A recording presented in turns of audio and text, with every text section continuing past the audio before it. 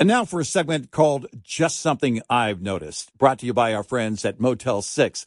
Just something I've noticed. We don't give enough credit to signs, and we really should. That sign over there tells you great French fries. That sign over there tells you this is your exit. And look at that legendary sign. It's the Motel 6 sign. It tells you a great night's rest at a great price. Book online at motel6.com and use the code CPRedEye to get 15% off your stay at Motel 6 or Studio 6. With almost 1,500 locations across the country, there's almost always a Motel 6 or Studio 6 nearby. Look for the signs. And truck parking is available at most locations. Enjoy a clean, comfortable room at a great price when you use the code CPRedEye. That's the letters CP Redeye, all one word, for 15% off your stay at motel6.com. That's a great deal. And that's just something I've noticed. Brought to you by Motel 6.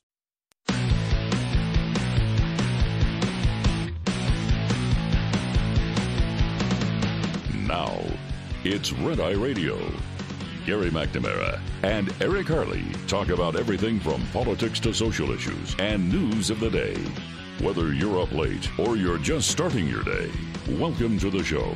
From the Uniden America Studios, this is Red Eye Radio. All across America and around the world, we are Red Eye Radio. He is Eric Harley, and I'm Gary McNamara. Well, this happened last night. Governor Ron DeSantis.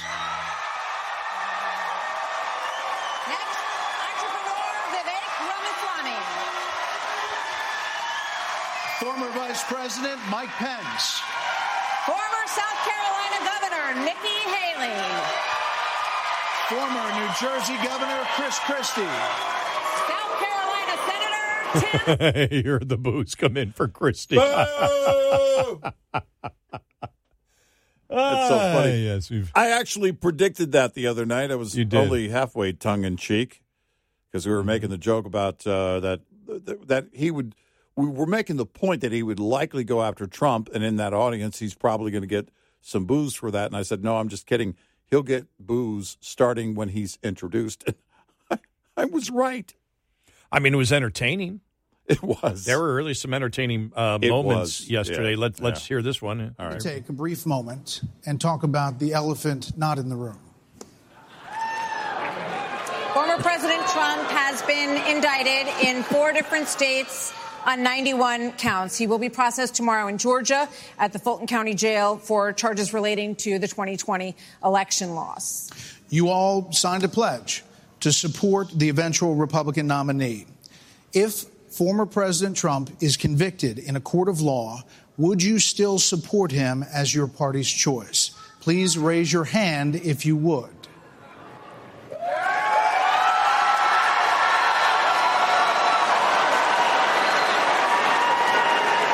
Just hold on. So just to be clear, Governor Christie, you were kind of late to the game there, but you raised your hand? No, I'm doing this. Look, I'm doing this. And I know you didn't. Whoa. No. What's the Look, here's the bottom line. Someone's got to stop normalizing this conduct. Okay? Now whether or not you believe that the criminal charges are right or wrong, the conduct is beneath the office of President of the United States.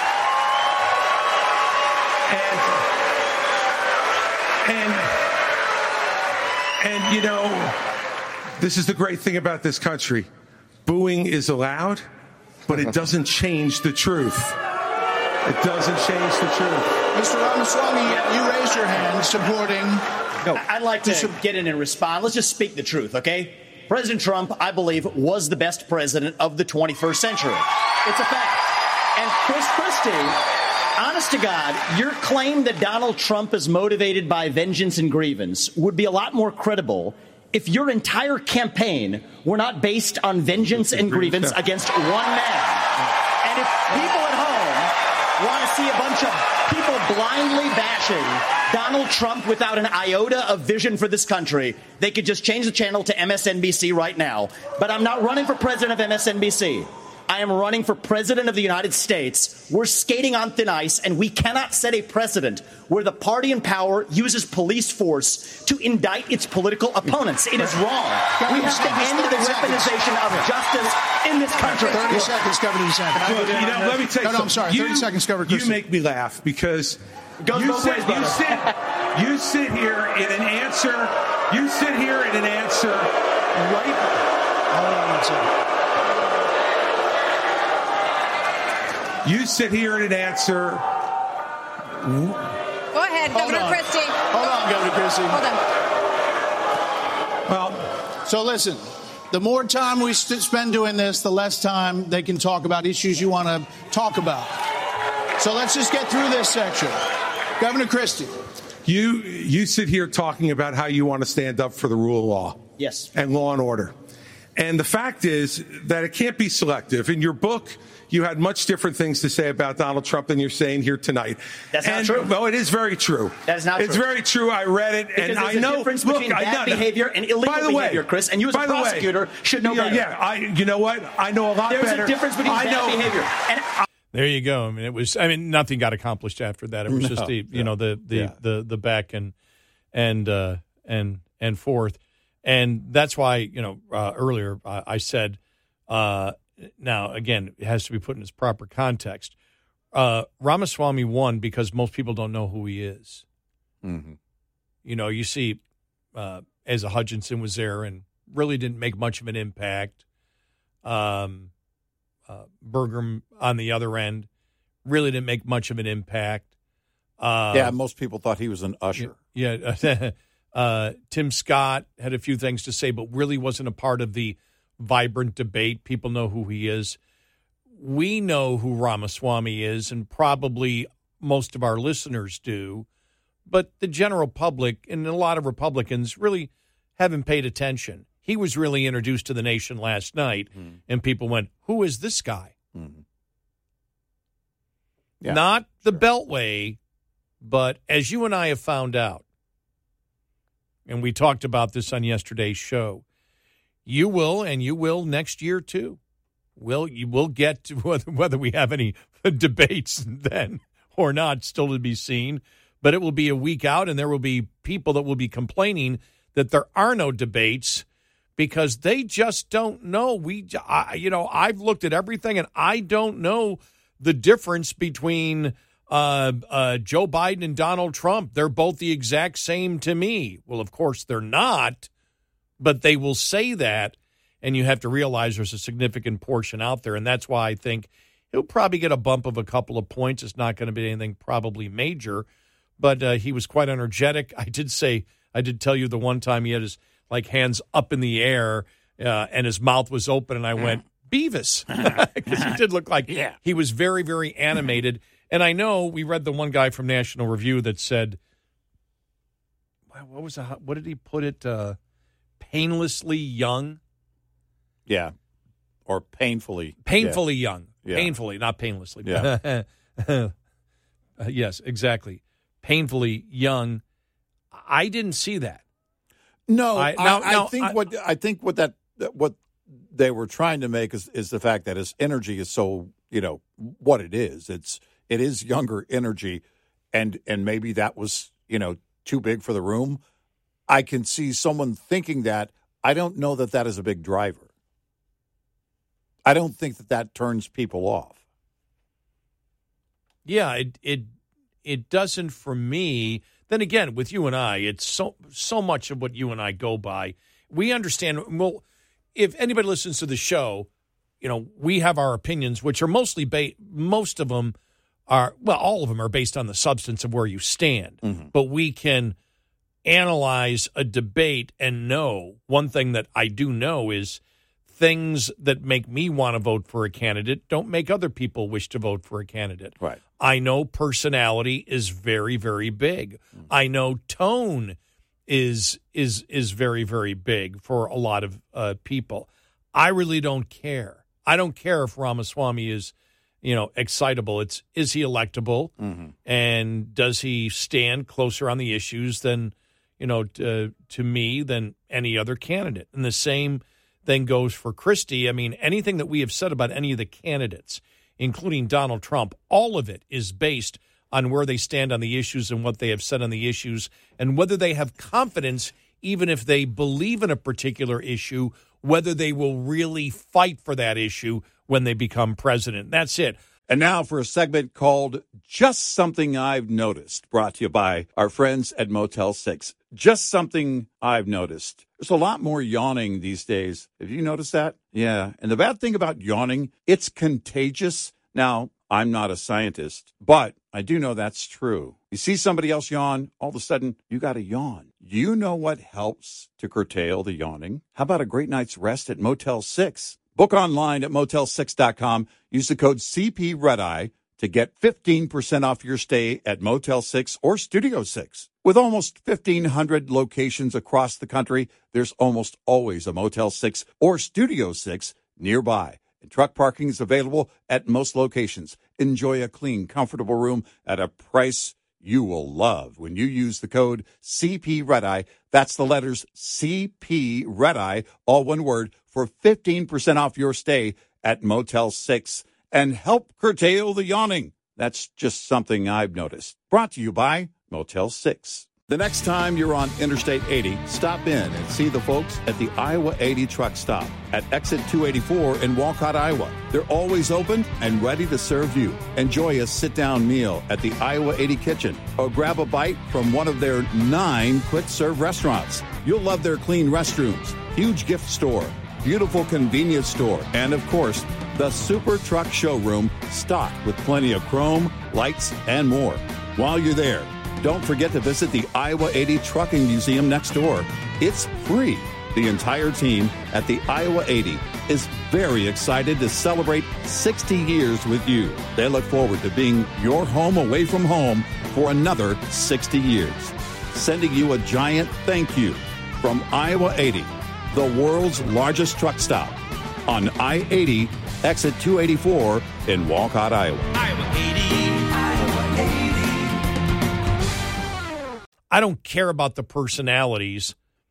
Presidents come and go. Talk show hosts come and go. It's the ideas that have kept this nation going for over 240 years. Mm-hmm. It's the ideas that do it. It's and they are greater than the men who promote them. Not that the men and women that promote those ideas aren't great, but it's the ideas that are long-lasting where the true greatness of this country is, which is the Constitution of the United States, as we know. That's the ideas put on paper. Yeah, sure. So, so when I see that, it's like, really? Sometimes I'm a little shocked. I'm like, oh, you really have you really looked at that, and that was, that's what you got out of it. And I just did, but I know people look at things differently. I thought this was a very strong point from Nikki Haley. We played this earlier. It's worth playing again because she goes after Republicans and she goes after Donald Trump, and I think big time on this issue, to no booze at all. None. Mm-hmm. You didn't hear anything. And it was on spending. To you, Governor Haley. So why are you better positioned to turn around this economy that we've heard all of these voters talking about tonight than Mr. Ramaswamy, who is a successful entrepreneur nationally right now? He's beating you in the polls. Well, I don't care about polls. What I care about, the fact is that no one is telling the American people the truth. The truth is that Biden didn't do this to us. Our Republicans did this to us, too. When they passed that $2.2 trillion COVID stimulus bill, they left us with 90 million people on Medicaid, 42 million people on food stamps. No one has told you how to fix it. I'll tell you how to fix it.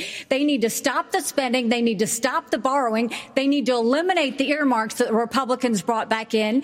And they need to make sure they understand these are taxpayer dollars. It's not their dollars. And while they're all saying this, you have Ron DeSantis, you've got Tim Scott, you've got Mike Pence. They all voted to raise the debt. And Donald Trump added $8 trillion to our debt. And our kids are never going to forgive us for this. And so at the end of the day, you look at the 2024 budget, Republicans asked for $7.4 billion in earmarks. Democrats asked for $2.8 billion. So you tell me who are the big spenders. I think it's time for an accountant in the White House. Vice President Pence. There you go.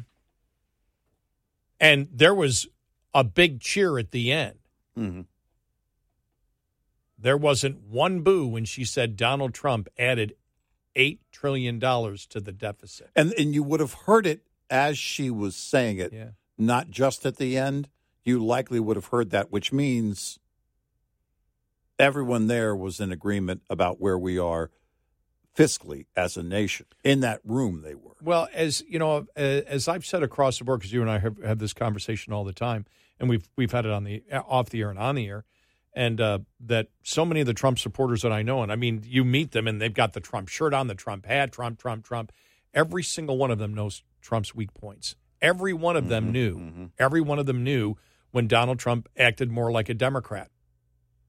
They knew it. Yeah. They knew it. They accepted it. They will still vote for him, but they understand it. And I think that was a key right there, because we always wonder, are Republicans ignorant and blocking it out? It showed right there. They're not blocking it out. They know the fiscal situation, and they know that Republicans are also part of the blame. Yeah. Including people that many in the Republican Party have practiced political ideology over. Yeah, sure. Excuse me, idolatry, not ideology. Yeah. Idolatry over. And Trump is one of those rare candidates that you have seen that type of political idolatry. Mm-hmm. Obama's another one from the Democrat side. And so it's not that they're ignorant. They know. And I think that was a very telling moment last night. Yeah, it will be interesting to see where the party goes on the issues, or each of the candidates goes based on what they're seeing and what that support is along the way. The polls, what's interesting is I want to see what the polls show after the first debate or two. Everybody's waiting for that, any shift that's going on there. You didn't see DeSantis make any real noise last night. On the border, he made a solid point on the border. But as with a lot of those points, how much is preaching to the choir and how much of it just elevates them? Because everybody in that room, you can say, is concerned about the nation's debt and spending. They're concerned about the border. They're concerned about all these issues. As you pointed out, they're side by side on the issues. What changes anything for them that has them on the rise? For Ramaswamy, it's likely been some of the interviews he's been doing, some of the things he's been saying. I don't know how much money he's spent recently, if any, but he's gotten pretty good exposure. But it's not a massive rise. His numbers are improving, but it's not a massive rise. DeSantis, quite the opposite. And so where is that surge that has one of them really breaking out? That typically doesn't happen until others start to drop out. But where will it be and who will it be? If anyone. They're going to have to convert the Trump base in order to get that nomination. That's an Everest of a mountain to climb. 866-90 Red Eye.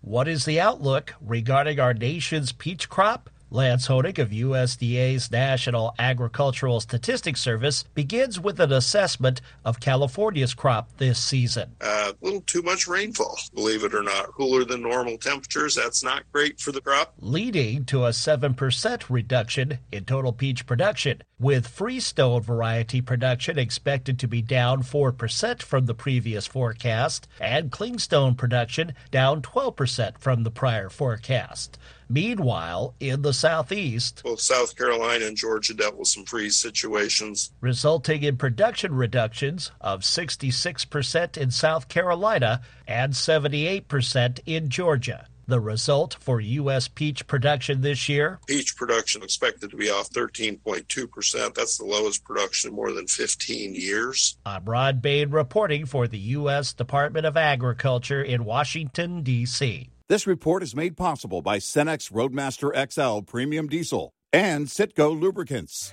Coming up, more with Gary McNamara and Eric Harley. It's Red Eye Radio.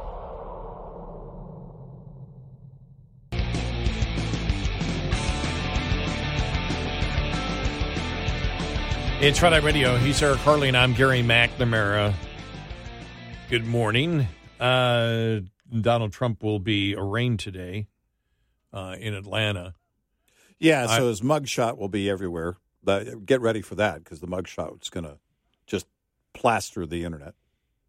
You know, I saw the Giuliani and the Sidney Powell mugshot yesterday. I still sit back and it's not about this case, because this case that they're throwing at them, I believe is a bogus case. Yeah, but I still, every time I see Sidney Powell and Giuliani, I still shake my head because their lawsuits are still pending on Dominion and Smartmatic. Right. And for the life of me, I mean, they were outright lying on those. Right. And to life of me, I've never understood that. Never. You know, you and I looked at Sidney Powell, especially with the can't think of his name. Sidney Powell for the Michael Flynn. When she was Michael Flynn's lawyer, and she did a great job. And all of a sudden, I mean, she got so radical with the Trump campaign actually kicked her off when she was talking about the bribes that the governor, and she had evidence that the governor and the Secretary of State were taking bribes. I forgot whether it was Smartmatic or Dominion. I can't remember. Yeah, well, and it was like, what? With her, you might be able to convince me that aliens are here and that they're occupying the bodies, taking over the bodies of other humans. Yeah, because I can't explain the difference in those two Sidney Powells. Right. Now, that has nothing to do with this case. No. Which I believe is bogus. I mean, and that's a civil case. Mm-hmm. That's a civil case, and none of this should be criminalized. But I'll tell you what, Trump needs to be worried with that employee number 4 that flipped at Mar-a-Lago. On the documents case. Case. Yeah. And also Mark Meadows apparently testifying that he was leaving that Iran war plan just laying around. Right. That's not good. Mm-hmm.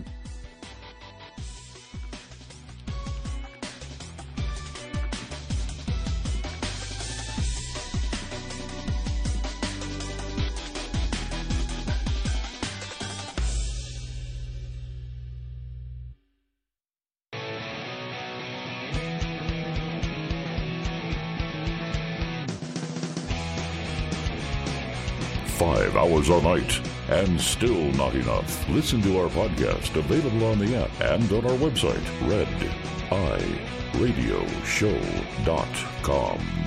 And he's Eric Harley, and I'm Gary McNamara. Yeah, so on the documents case there, where you saw that I think it's one of the techs that work for him apparently flipped. Now, what he flipped on, I don't know, but he said the original statement was a false statement, and he wished to redo it when he changed attorneys. And then the story that came out that Mark Meadows said, Trump left the Iran top secret war document just laying around on a couch. That's not good. I'm saying that's not good in the fact that he's more likely to be successfully prosecuted on that. Now, we both believe this should have never gotten to this point, that the archives and whoever should have just worked out with him and come to a conclusion on this, because they didn't prosecute Hillary Clinton and she wasn't president of the United States. We see nothing coming from the special counsel on Joe Biden, and we also know when remember the Sandy Berger case, actually going into the archives and taking out top secret documents. Man, Joe Clinton looked good. We know the history of it, and so it's a clear case of a two-tier justice system. If Trump is guilty with what he did, there was also no underlying crime. Right. But if he did do it, absolute stupidity on his part. And you're like, well, then why'd you do it? Spite? But the fact is, those two things hurt him because that is the one case that has teeth to it. Yeah, whether you believe it's fair or not because others have done it is besides the point. Yeah, well, and that's the question is what does the prosecution have in terms of evidence that rises to criminal behavior? Even with the Mark Meadows comment or statement, what do they have as evidence aside from him saying, all right, it's out in the open, okay? A former president who is careless with the documents and you're going to go at him with the violation, I guess, of the Espionage Act. What are you going to use as your, are you going solely based on what people are saying, what they saw, or where is that burden of proof? And I don't know. I don't know in a jury setting where that line is, because you get the right jury or the wrong jury, and it goes one way or the other. All you need is one. My point was not a conclusive statement. Mm-hmm. It was the direction is the wrong direction. Mm-hmm. That's why it's not good for the president. Yeah. Well, because that's the one where there's no freedom of speech issues there. Yeah. Right. There may be, you may talk about the Presidential Records Act and try to use that, but it's more of a two-tier system where they don't prosecute, but they will prosecute the people they wish to prosecute. So if you look at the order about talking about the case in the other case, and if that stands, did they do him a political favor by giving him the I can't talk about it based on a court order excuse? Because one of the things that I think really is, I think what has greater harm potential for him is the political effect of where the defense might go in and out of the courtroom, because he's going to be his own defense lawyer in the court of public opinion on these cases. He's going to be answering questions and interviews unless he sticks to that in the one case, whatever the court ultimately decides, whether he can talk about it or not. So there's your political effect. There is the real danger, I believe, for him, because I think we've been asking the question this week, how do you convert his base? How do you erode his numbers? For any of the other candidates that were on the stage last night, how does that change in a big way? Could his telling of the stories ultimately harm him? And it just depends on where they go.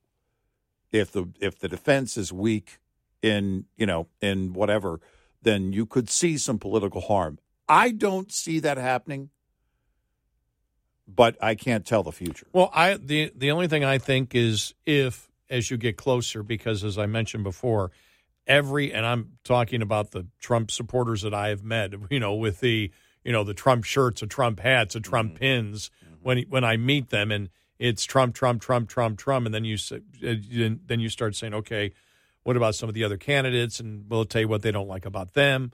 And then you get into, all right, will independents vote for him, and is he electable? And they even know there's a problem there. Yeah. They know there's a problem there. And so they haven't addressed it where they will switch their vote yet. Mm-hmm. But you have had more of an evolution of more people over the last year, Republicans, that have. Mm-hmm. Right. And so that would be, I don't think anything, as I said, if I was running and it was my job to attack Trump, I would hit him on Fauci, COVID, lockdowns, his support of the vaccine.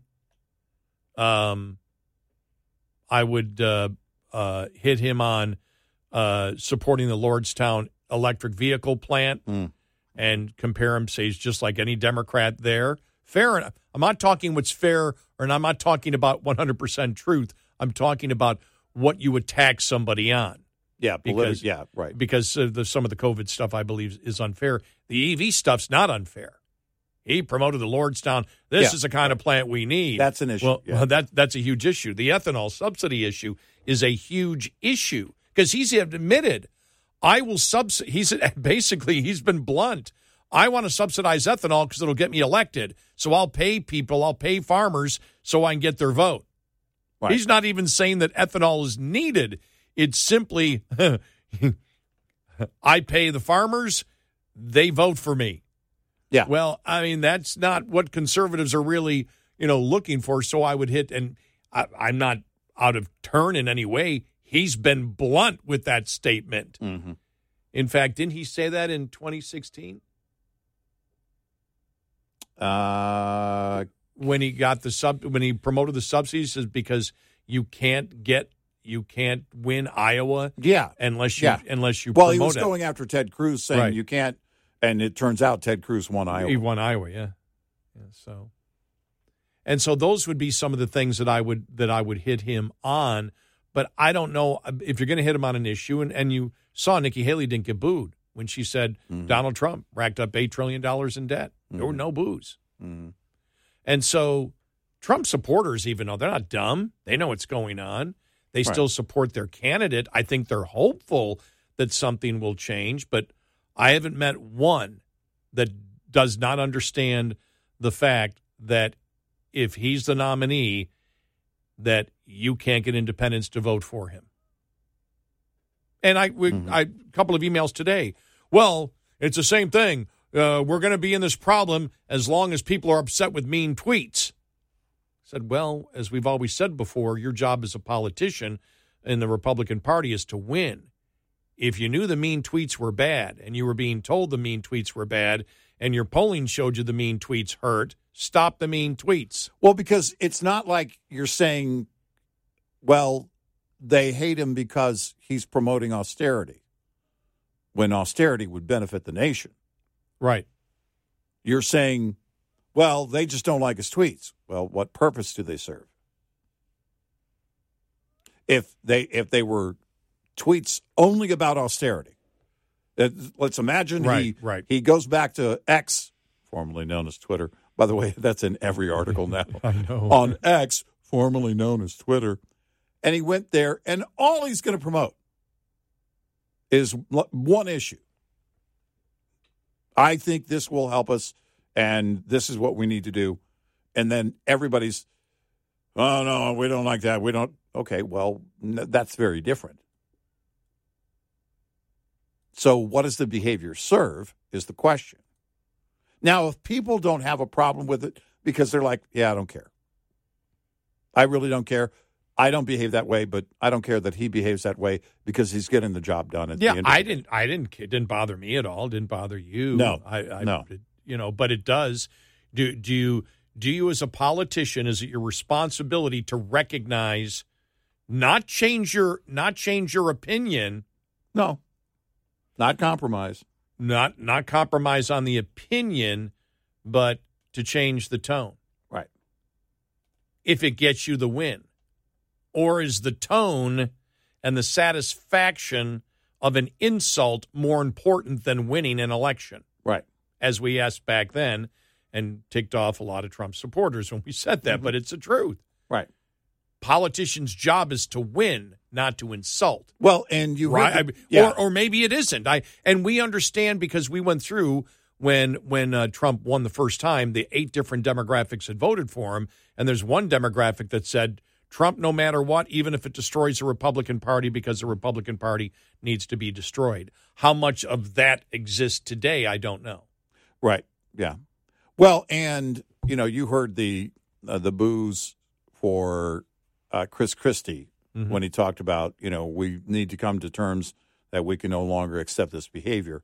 It was in the wake of the question or the polling, the onstage polling. If he's convicted, will you still support him? Raise your hand. So it was in the wake. It wasn't just about decorum in that moment. So I can't put all of those boos under the whole we need decorum thing, because Chris Christie has been critical of this, of Trump's behavior when it comes to the indictments, and saying, what was he saying at sometime at the end of July, early August, he said something about the Corleone family or something, and he was talking about his behavior there. So and also showed his support for Christopher Wray, that he would keep as FBI director, and so which is a huge issue. So he's folding in not just decorum, but saying that some of this stuff on Trump being charged with these things is warranted and rises to the point of him being a mobster. And he's said that in the past. So some of those boos were earned in that respect. So it is about decorum for plenty of people on the right. But I think a lot of people have just said, decorum's out the window, scorched earth. I just think Christie earned some of his boos. You said he earned the boos. No. he earned them. When you were playing the audio cut earlier, I almost booed. Wait a minute. It's not live. He can't hear me. Never mind. 866-90 Red Eye. Lines open for your calls. 866-90 Red Eye on Red Eye Radio. Camara. What will frustrate me the most is if we get to next year and the Republicans don't win, no matter who the candidate is, especially when landslide numbers on the issues. Here's an example. Latest permitting reform poll was done. And listen to some of these numbers here. All right. Should permitting reform can pave the way for a more diverse energy portfolio, supporting the growth of clean energy sources like wind, solar, nuclear, natural gas, and hydropower. Is that a convincing argument? Would you agree with that? 91% agree, 9% disagree. The U.S. has been blessed with abundant natural resources. Permitting reform is necessary to unlock the vast potential of American-made energy and restore the United States as a net exporter of energy. 90% agree with that. 10% do not. Through permitting reform, we can seize the transformative potential of natural gas, harnessing its abundant and cleaner energy to drive our nation towards a sustainable future while reducing carbon emissions. 89% agree with that. 11% does not. It's something that we have talked about, the insanity of the Democrats, and you can see that the majority of Democrats are against what the Democrats are doing right now on the grid. Because this is about, we don't talk about oil here, because this is about oil. It's not going to be, that's not going to be a major energy source for electricity. Right. It'll still be their vehicles, whatever. But that's just three of the questions. I asked like about 100 different questions on permitting reform, and every single one, landslide numbers, Americans saying nope. And I actually looked at who they polled. They actually, I think, polled a higher number of Democrats than I thought was necessary. Landslide, overwhelming, more than 9 out of 10. Yeah, crazy.